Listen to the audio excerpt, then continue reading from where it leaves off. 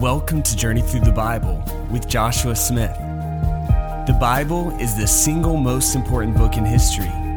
It is the very words of God put on paper. In this podcast, we will walk through the pages of His Word as we seek to understand His message to us. In Isaiah 55:11, God says, "My word that proceeds from my mouth will not return to me empty, but it will accomplish what I please, and it will prosper where I send it." As we study His Word, He will accomplish within us what He desires. That is our prayer. That is the journey. Thanks for joining us.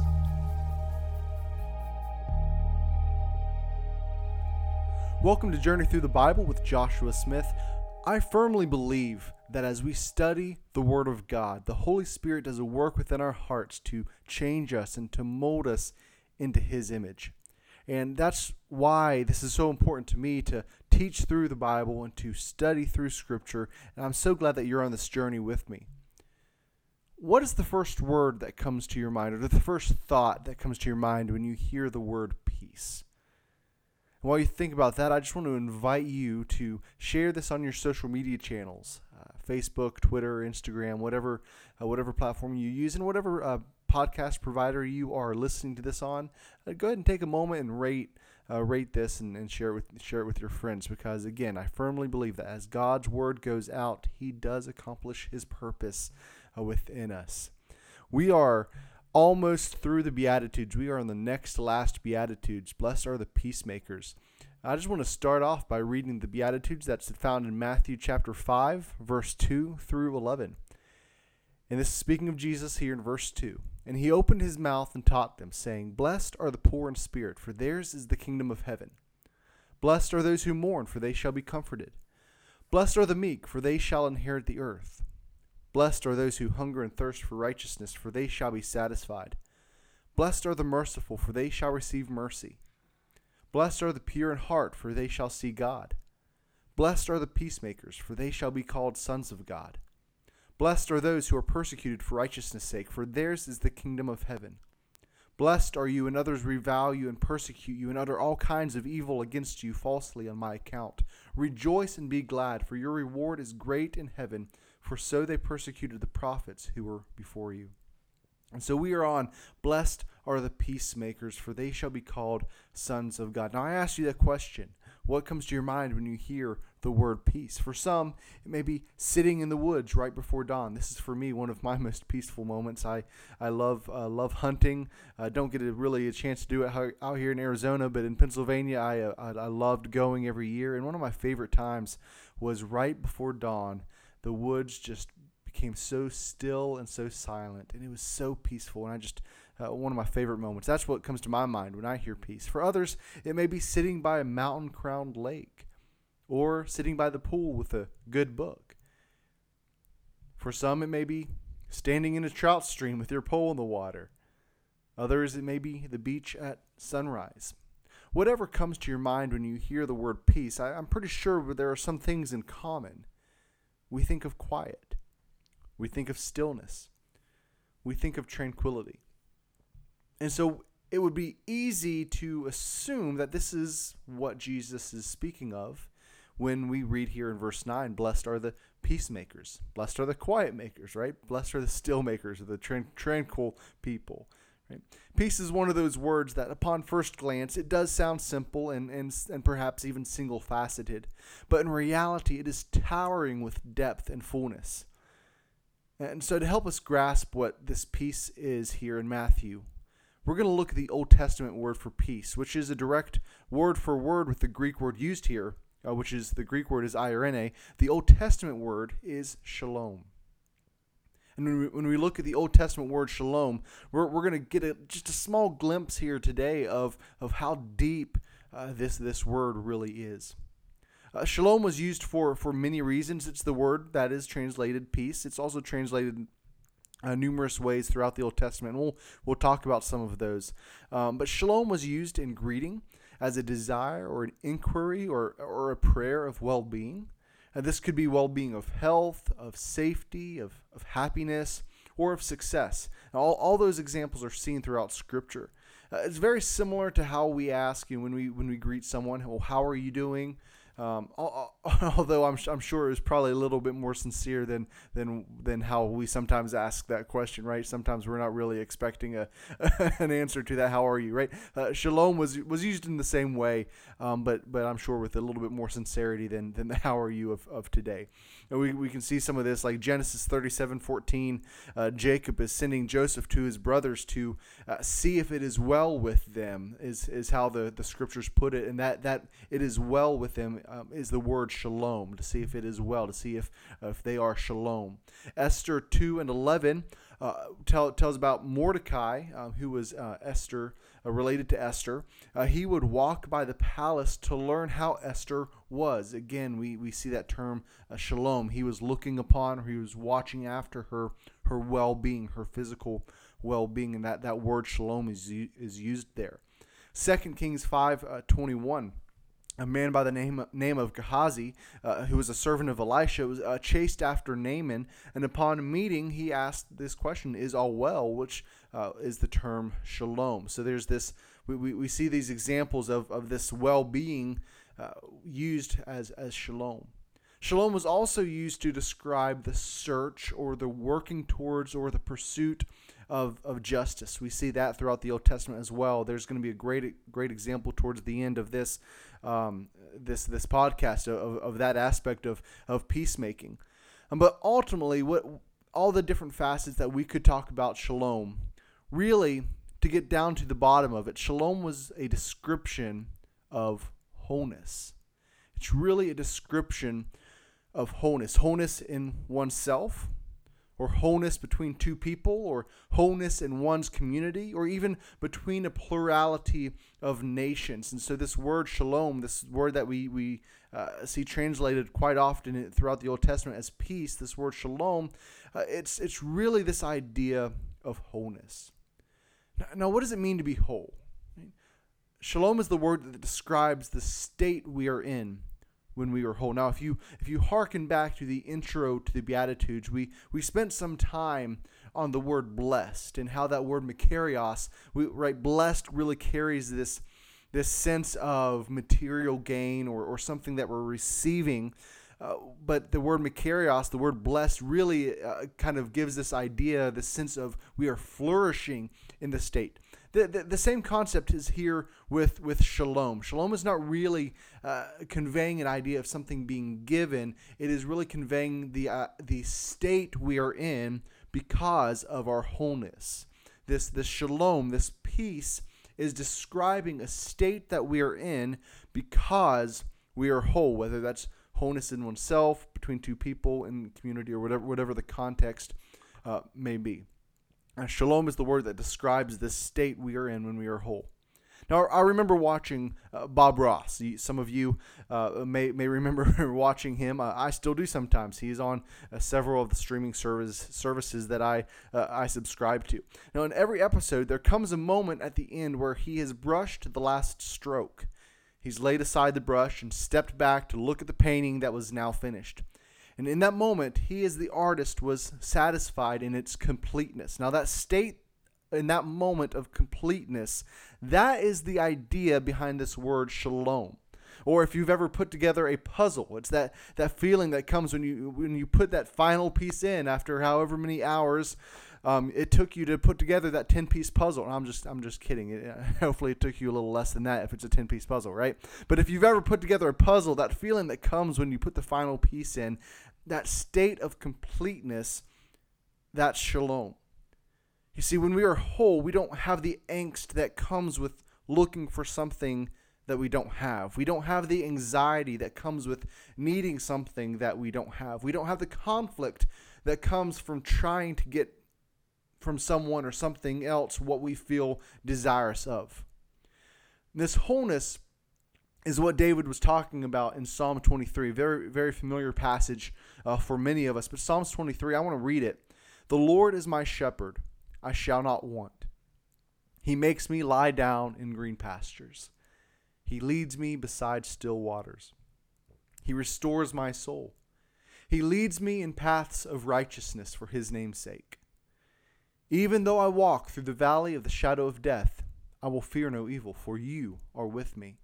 Your rod and your staff, they comfort me. You prepare a table before me in the presence of my enemies. You anoint my head with oil. My cup overflows. Surely goodness and mercy shall follow me all the days of my life, and I shall dwell in the house of the Lord forever. Now, this is a great description of peace, and it really is a great description of wholeness, which, again, this is the idea that this shalom is trying to convey, this description of a person who is in the state of wholeness. Right? David says, I can rest. I can lie down because God is in control. He has given me all that I need. He is with me to the point that even in the valley of the shadow of death, even in the presence of my enemies, I am whole. I can rest. I am at peace.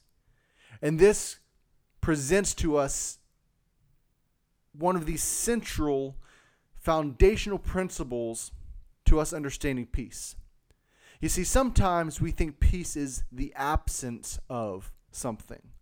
Right? Peace could be the absence of anxiety or the absence of conflict, but rather we don't see peace like that. We rather scripturally see peace in the middle of these things. You see, peace is not the absence of, for lack of better words, an unpeaceful environment or context. It is not. I am not at peace because I don't have the opportunity to not be at peace, right? But I am at peace in the midst of those opportunities. This is where it's so easy to misunderstand what peace is. I'm not at peace because there is no conflict. I'm at peace in the middle of the conflict.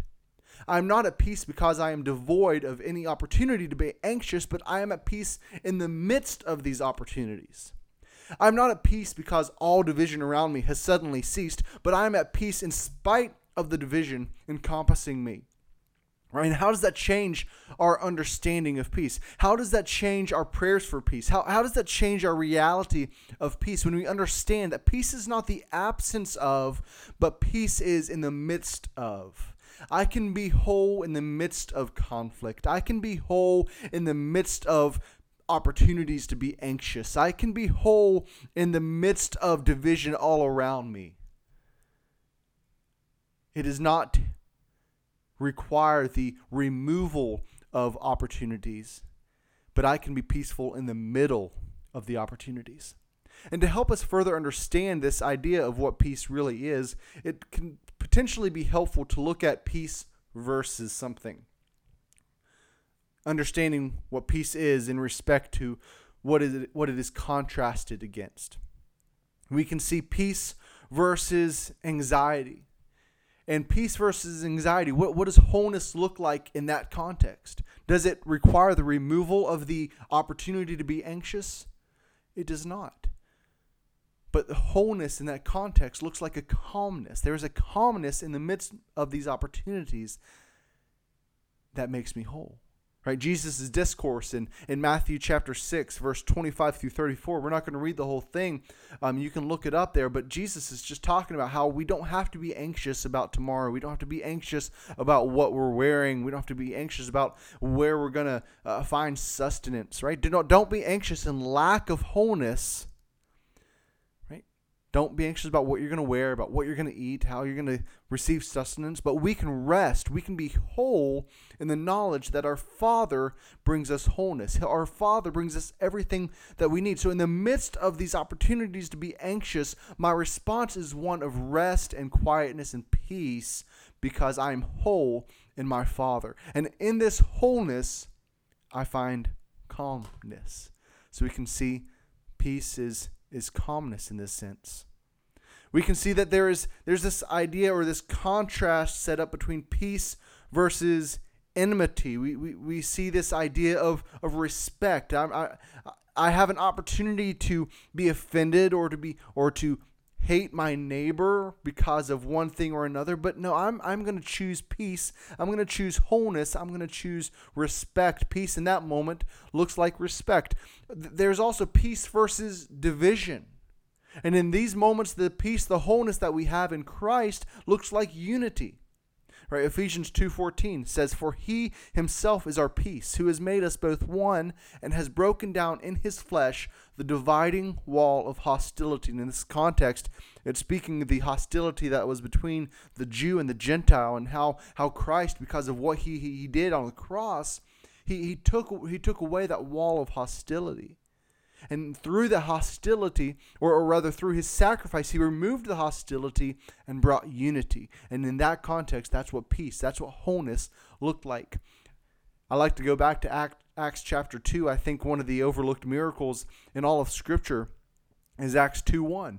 Particularly for myself as a Pentecostal background and Pentecostal in theology, we love Acts chapter 2 for what we see the Holy Spirit do in and through the disciples and the other people who were in the upper room. But it's so easy to overlook the miracle of Acts 2:1, and where they were all in one accord. They were in perfect unity. They were together in one room, 120 people, and they were in perfect unity. That is a miracle of the Holy Spirit, and that is an example of wholeness. That is an example of peace. Right? Peace can also be contrasted against harm. 1 Samuel 20:7, David and Jonathan, they're talking about approaching King Saul. King Saul, right at this moment, he wants to kill David, and he's not sure if it's safe. So he and Jonathan come up with a plan that, hey, Jonathan, you're going to go to the king, and if everything's okay, if I can approach, you're going to let me know. Or if I need to run away, you're going to let me know as well. And so Jonathan says, if he says good, it will be well. That's the word shalom with your servant. But if he is angry, then know that harm is determined by him. So we see this wellness, this shalom, contrasted with this harm that was determined by King Saul.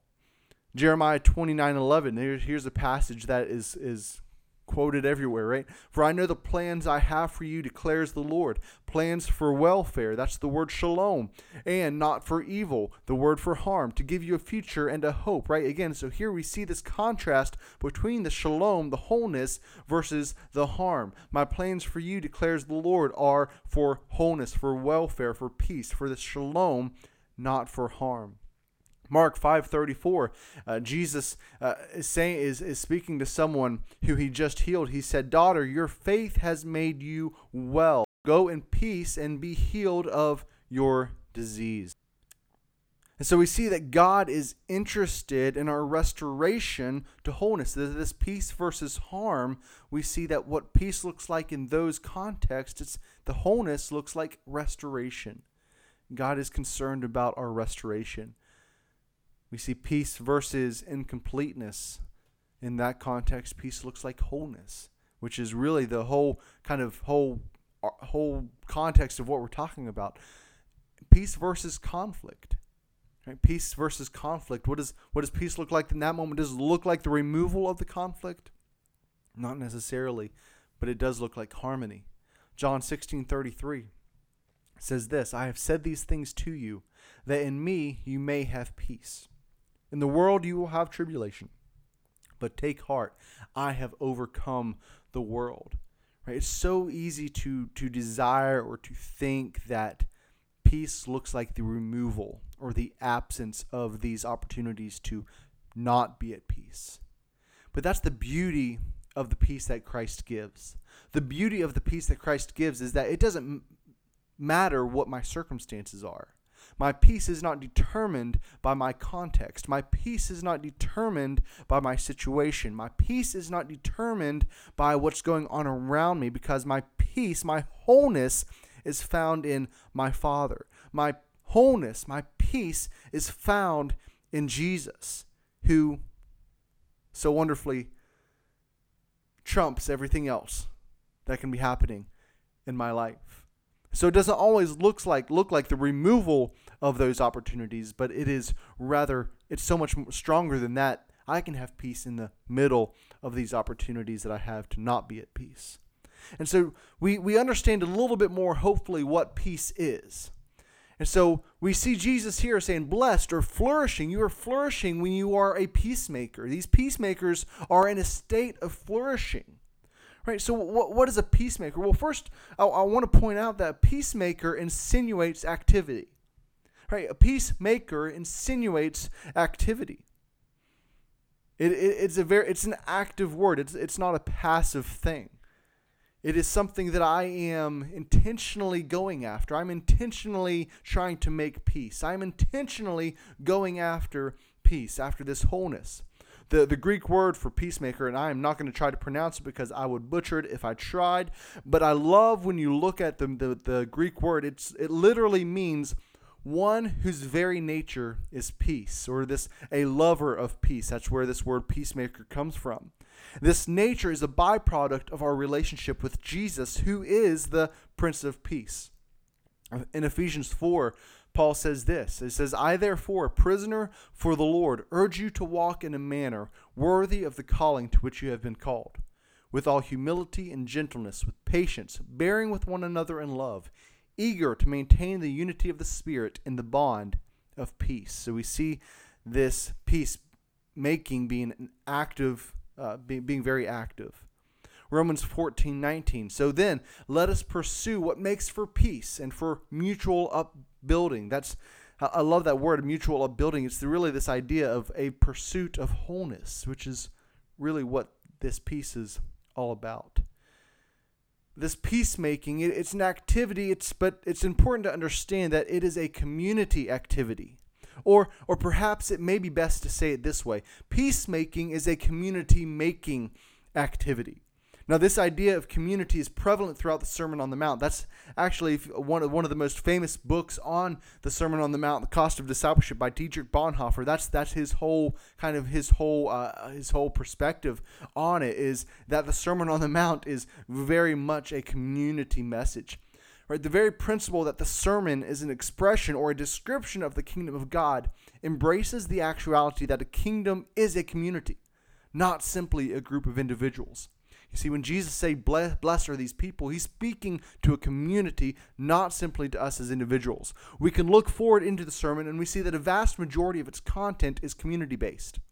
Right? We see the light and salt passage immediately following the Beatitudes, and this is enlightening the desired community relationship that we should have with those outside of the kingdom. Right? What's the relationship we should have with that kind of community? Well, one of salt and light.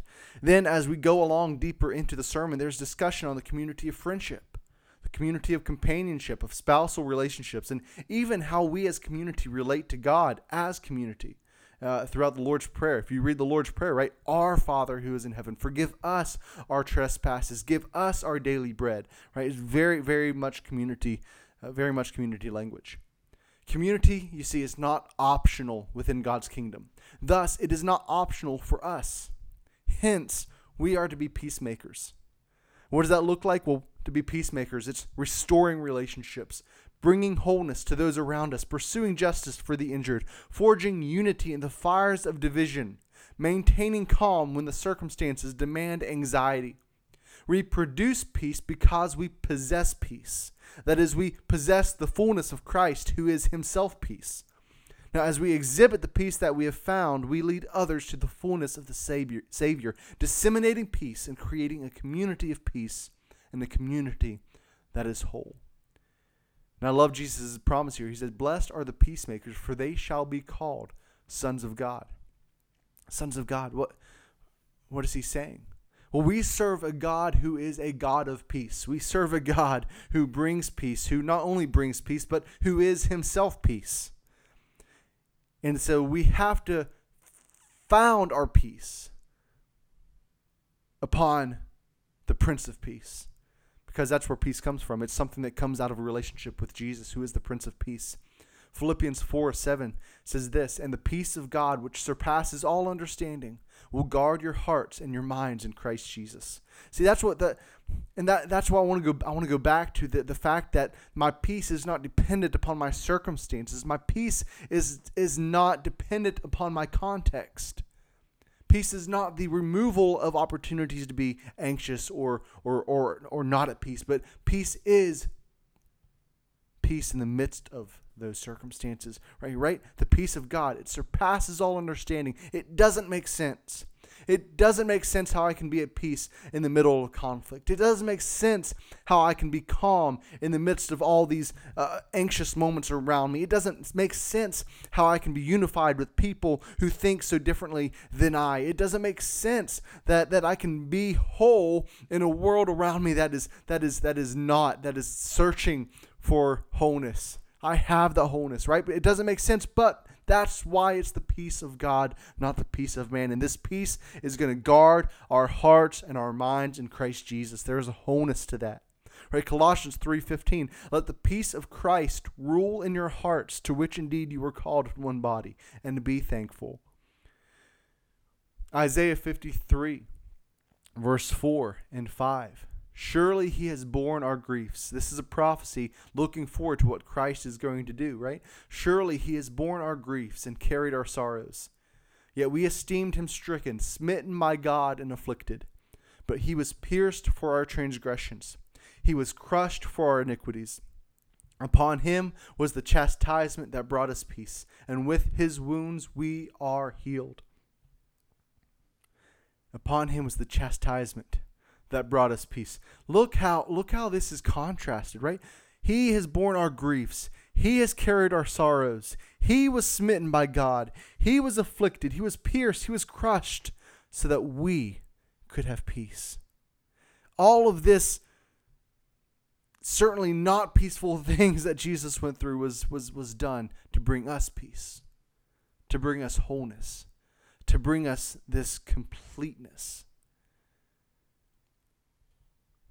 When we are peacemakers, we are being just like our Father. We flourish as peacemakers, and thus will be called sons of God. Right? The Son takes on the qualities of his Father. I am one of those who can so gratefully, and I'm so grateful that I can be proud of those moments where people say, "Hey, you remind me of your dad." I'm so glad that I can be that person, right? But that is what we're looking for with our relationship with God. We want to go out into the world and we want to be peacemakers, because that is what's going to remind or kind of point people that God is our Father, because God is a God of peace. God is a God of wholeness. The following story is from ESPN.com writer Katie Barnes. And some of you may be familiar with this story, but I just wanted to share it with you. I got it from an article from ESPN.com, writer Katie Barnes. But she speaks of in this article about Maya Moore. Now, Maya Moore is a 4-time WNBA champion, a league MVP, 2011 WNBA Rookie of the Year, a 6-time WNBA All-Star, 5-time WNBA First Team Selection, a 2-time Olympic gold medalist, among many other accolades throughout her career. Some of you may remember her from her time at UConn in college, and going to 4 straight Final Fours, winning 2 national championships. Right? She is a very accomplished basketball player. And on February 5th, 2019, she announced, to the surprise of the sports world, she was stepping away from professional basketball to focus on family and ministry dreams. And I quote here, "ministry dreams that have been stirring in my heart for many years," end quote. The ministry opportunity she was speaking of was the pursuit of justice for an incarcerated man named Jonathan Irons. Jonathan Irons was accused, convicted, and sentenced to prison for 50 years for burglary and assault with a deadly weapon. This being without any physical or DNA evidence that he was at the scene of the crime. Now, I've watched enough Forensic Files, right, to know that that's probably not a good thing, and that certainly is the case in Jonathan Irons' story. After Jonathan spent over 20 years in prison, he was freed mid-2020 after Maya Moore, this basketball player, and her fellow workers of justice presented evidence to the court that the original prosecutors of the case suppressed and misrepresented evidence. Maya Moore stepped away from professional basketball to work towards justice for this man, Jonathan Irons. And in late 2020, Maya and Jonathan got married. That's a peacemaker, right?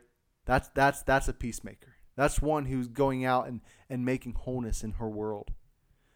Maya Moore is a very vocal Christian. She's very vocal in her faith. ESPN has a 30 for 30 documentary on Maya's journey to free Jonathan and their pursuit of justice. This story is a great example of a peacemaker. You see, when we work to bring peace, when we work to bring wholeness, we are following the example set by our Father God.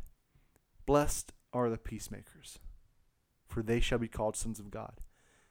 What are you doing to make peace in your world, in the world around you? What are you doing to bring wholeness to the context of your reality? What are you doing to bring wholeness to relationships around you? What are you doing to bring completeness to hearts of men and women that you associate with every day? Are you being intentional? Are you working towards it? Are you a peacemaker? Do you bring unity? Or do you bring division? Do you bring calmness or do you bring anxiety?